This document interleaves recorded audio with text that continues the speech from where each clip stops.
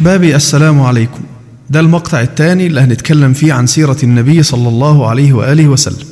بعد ما اتكلمت معاكم في المقطع الأول عن المقدمة وعن أهمية معرفتنا بسيرة النبي عليه الصلاة والسلام، وإن معرفة السيرة النبوية ليست مجرد معرفة بقصة من القصص، وإنما هي معرفة بطريقة تعاملنا في حياتنا من خلال معرفة تجربة النبي صلى الله عليه وسلم في حياته، ثم تطبيق هذه التجربة في حياتنا اليومية.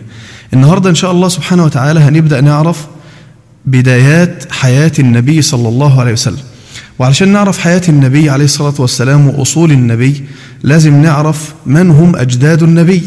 أجداد النبي عليه الصلاة والسلام هم إبراهيم وإسماعيل عليهم السلام.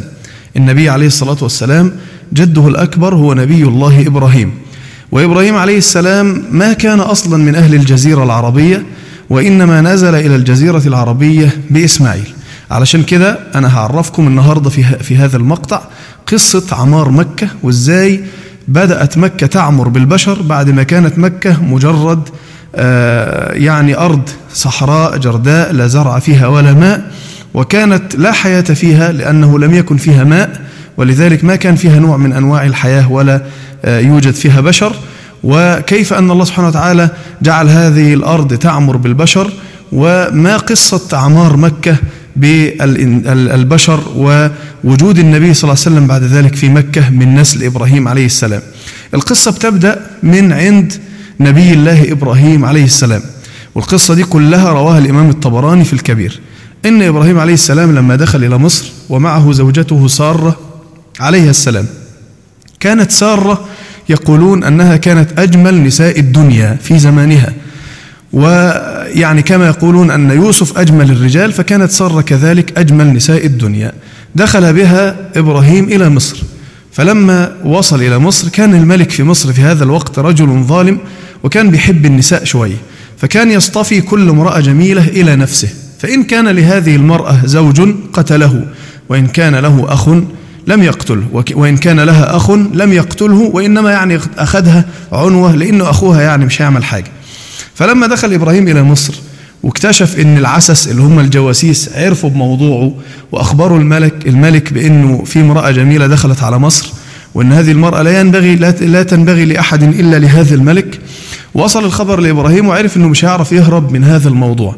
فقال لسارة عليها السلام: إذا سألوك عني فقولي هو أخي، فأنا أخوك في الإسلام، فليس في هذه الأرض يعني في مصر أحد على الإسلام غيري وغيرك. يعني علشان لا يقتل، ينجو من القتل، لأنه لو عرفوا أنه هو زوجها هيقتلوه حتى يتزوجها أو يأخذها الملك ويصطفيها لنفسه.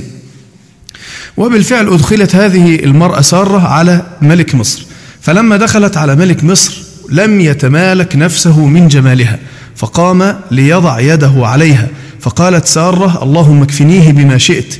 فوقع الملك على الأرض وصرع على الأرض وله صوت مرتفع، فقالت: اللهم إن يمت يقول قتلته، يعني أنا الوحيدة اللي معاه، فلو مات الملك هيموتوني. فأطلقه الله عز وجل، فنظر إليها هذا الملك ولم يتمالك نفسه من جمالها، فقام مرة ثانية ليضع يده عليها، فقالت: اللهم اكفنيه بما شئت.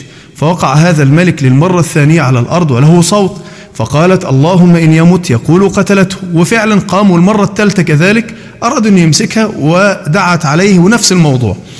المهم في النهاية علم هذا الملك أنه لن يستطيع أن يصل إلى هذه المرأة، فنادى على حراسه وقال: إنما أدخلتم علي شيطان. ثم صرف سارة عليها السلام وأهدى إليها جارية، وهي السيدة هاجر المصرية القبطية. السيدة هاجر عليها السلام أهديت لسارة كخادمة، فأخذها إبراهيم عليه السلام وأخذ سارة وخرج من مصر ورجع إلى الشام. فلما وصل إلى الشام كان سيدنا إبراهيم في هذا الوقت قد وصل من العمر عتيا، ولم يكن قد أنجب من سارة، وسارة كانت امرأة عقيم لا تنجب. فقالت سارة لإبراهيم: لو أنك دخلت بهاجر فلعل الله أن يرزقك منها الولد. فبالفعل دخل بها إبراهيم عليه السلام، فحملت هاجر بنبي الله إسماعيل اللي هو جد النبي محمد صلى الله عليه وسلم. بدأت سارة لما رأت حمل هاجر تغار من هاجر، وهذه هي طبيعة النساء، حتى ولو كانت المرأة صالحة فالمرأة المحبة لزوجها تغار عليه من كل النساء. فأوحى الله عز وجل إلى إبراهيم: يا إبراهيم خذ هاجر وانزل بها إلى الصحراء اللي هي صحراء الجزيرة العربية.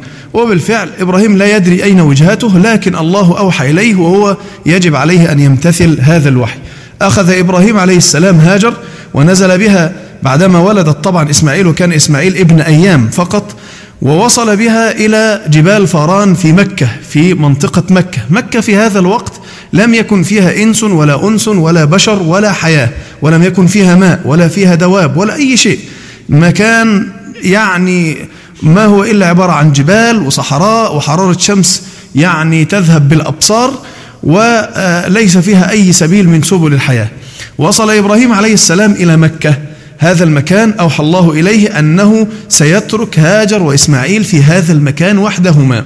وبالفعل دفع إبراهيم إلى هاجر وإسماعيل وكاء فيه ماء وجراب فيه تمر، اداها شوية تمر وشوية مية، ثم أراد أن يخرج من مكة. فتعلقت به هاجر، نظرت يمينا وشمالا ما رأت أحدا من البشر، ليس هناك، لا يوجد أحد من البشر في هذا المكان. فتعلقت به هاجر عليه السلام وقالت: يا إبراهيم إلى من تتركنا في هذا المكان الموحش؟ فقال إبراهيم عليه السلام ولم يرد عليها، وإنما نظر برأسه إلى السماء. فقالت هاجر: الله أمرك بهذا؟ فأشار برأسه النعم. فقالت هاجر لإبراهيم بلغة اليقين والثبات، قالت: إذن لا يضيعنا، اذهب فإن الله لا يضيعنا. وبالفعل ترك إبراهيم تركته هاجر وإسماعيل وذهب إلى جبل من جبال مكة، ورفع يديه إلى السماء واستغاث بالله سبحانه وتعالى وقال: ربنا إني أسكنت من ذريتي بواد غير ذي زرع عند بيتك المحرم، ربنا ليقيموا الصلاة فاجعل أفئدة من الناس تهوي إليهم وارزقهم من الثمرات لعلهم يشكرون. وجعل إبراهيم يستغيث الله عز وجل ويدعوه أن يحفظ هاجر وإسماعيل عليه السلام. وخرج إبراهيم ورجع مرة ثانية إلى الشام، وترك في هذه الأرض الواسعة التي كلها جبال ترك فيها امرأة ضعيفة وطفل صغير رضيع. ورجع إبراهيم عليه السلام. هاجر الآن في مكة تأكل من التمر وتشرب من الماء حتى نفد التمر وفني الماء وبدأ الجوع ينزل عليها. وكانت من نتيجة الجوع الذي نزل عليها أنه توقف يعني ضرعها عن اللبن لولدها. فالآن إسماعيل يبكي، يريد أن يرضع، يريد أن يأكل، وهي لا تستطيع أن ترضعه لأنها لا تأكل كذلك. بدأ إسماعيل يتلوى ويتلبط من الجوع ومن العطش، وهاجر لا تملك له شيئا. فقامت هاجر لتأخذ بالأسباب، فنظرت فإذا جبل على مد بصرها وهو جبل الصفا، فهرولت إليه هاجر عليه السلام حتى صعدت جبل الصفا ووضعت يدها على حاجبها، ومثل النبي فعلتها ونظرت يمينا وشمالا لعلها ترى شيئا فلم ترى شيئا. ثم نزلت هاجر عليها السلام وهرولت حتى وصلت إلى جبل المروة، وظلت تسعى بين الجبلين 7 أشواط بين الصفا والمروة حتى تبحث عن أحد يغيثها أو تجد سبيلا من سبل الحياة أو حتى ماء يعني تروي به ظمأها وظمأ ولدها، ولم تجد شيئا. وبينما هي على قمة جبل المروة في الشوط السابع إذا بها تسمع صوتا خافتا هادئا، فقالت لنفسها صهن صهن، أي تسكت نفسها، فسكتت وجعلت يعني تتتبع أثر الصوت، فإذا به يأتي من تحت الوادي، من عند إسماعيل عليه السلام. فنظرت إلى إسماعيل فإذا بها تجد الملك، تجد جبريل عليه السلام يلامس الأرض بجناحيه. فنادى جبريل عليها وقال لها: من أنت؟ فقالت له: أنا أم ولد إبراهيم. فقال لها: إلى من ترككما إبراهيم في هذا المكان الموحش؟ فقالت له: وكلنا إلى الله. فقال لها: أليس الله؟ فقال لها: وكلكما إلى كاف، أي وكلكما إلى الله الذي لا يضيع من وكل إليه. ثم ضرب جبريل الأرض بطرف جناحه فانفجرت بئر زمزم. وفي رواية أن إسماعيل ضربها بعقبه فانفجرت بئر زمزم. فلما رأت هاجر هذا الماء نزلت تجري وتزمه بالتراب وتقول له: زمي زمي، يعني تخاف أن الماء يكون محدود فيذهب في الأرض ولا يعود مرة ثانية. فجعلت هاجر تزم الماء وتحوطه بالتراب، حتى إن النبي صلى الله عليه وسلم قال: والذي نفسي بيده لو تركته لكان عينا معينا إلى يوم القيامة، لكان يجري في المملكة أو يجري في الجزيرة العربية كأنه نهر جار لولا أنها زمته وجعلت حوله التراب. ثم شربت هاجر عليه السلام من هذا البئر، وشرب إسماعيل، وبدأ اللبن يأتي إلى ضرعها، وبدأت الحياة تدب فيها وفي ولدها. وأنتم تعلمون أيها الكرام أن الماء هو أصل الحياة، والله سبحانه وتعالى قال: وجعلنا من الماء كل شيء حي. وبئر زمزم بالذات له خصيصة عن باقي الآبار، فإنه طعام طعم، لا يعد ماء فقط بل يعد طعاما. النبي صلى الله عليه وسلم قال: إنه طعام طعم. وماء زمزم لما شرب له، كما قال رسول الله: فمن شرب ماء زمزم وسأل الله شيئا أجاب الله دعاءه بشربه لماء زمزم وبسؤاله لرب العالمين سبحانه وتعالى. الآن في مكة الكبيرة العريضة بين هذه الجبال الواسعة لا يوجد فيها إلا امرأة وطفلها الصغير وبئر ماء صغير يجلسان عليه يشربان منه. وبدأت الحياة، يعني بدأت بعض الطيور بعض الغزلان تأتي إلى الماء لتشرب، ومن هنا بدأت هاجر تصطاد من اللحم وتأكل، حتى إنه معروف إن طعام أهل مكة هو اللحم والماء فقط. فبدأت هاجر تصطاد وتأكل وتؤكل وتطعم ولدها.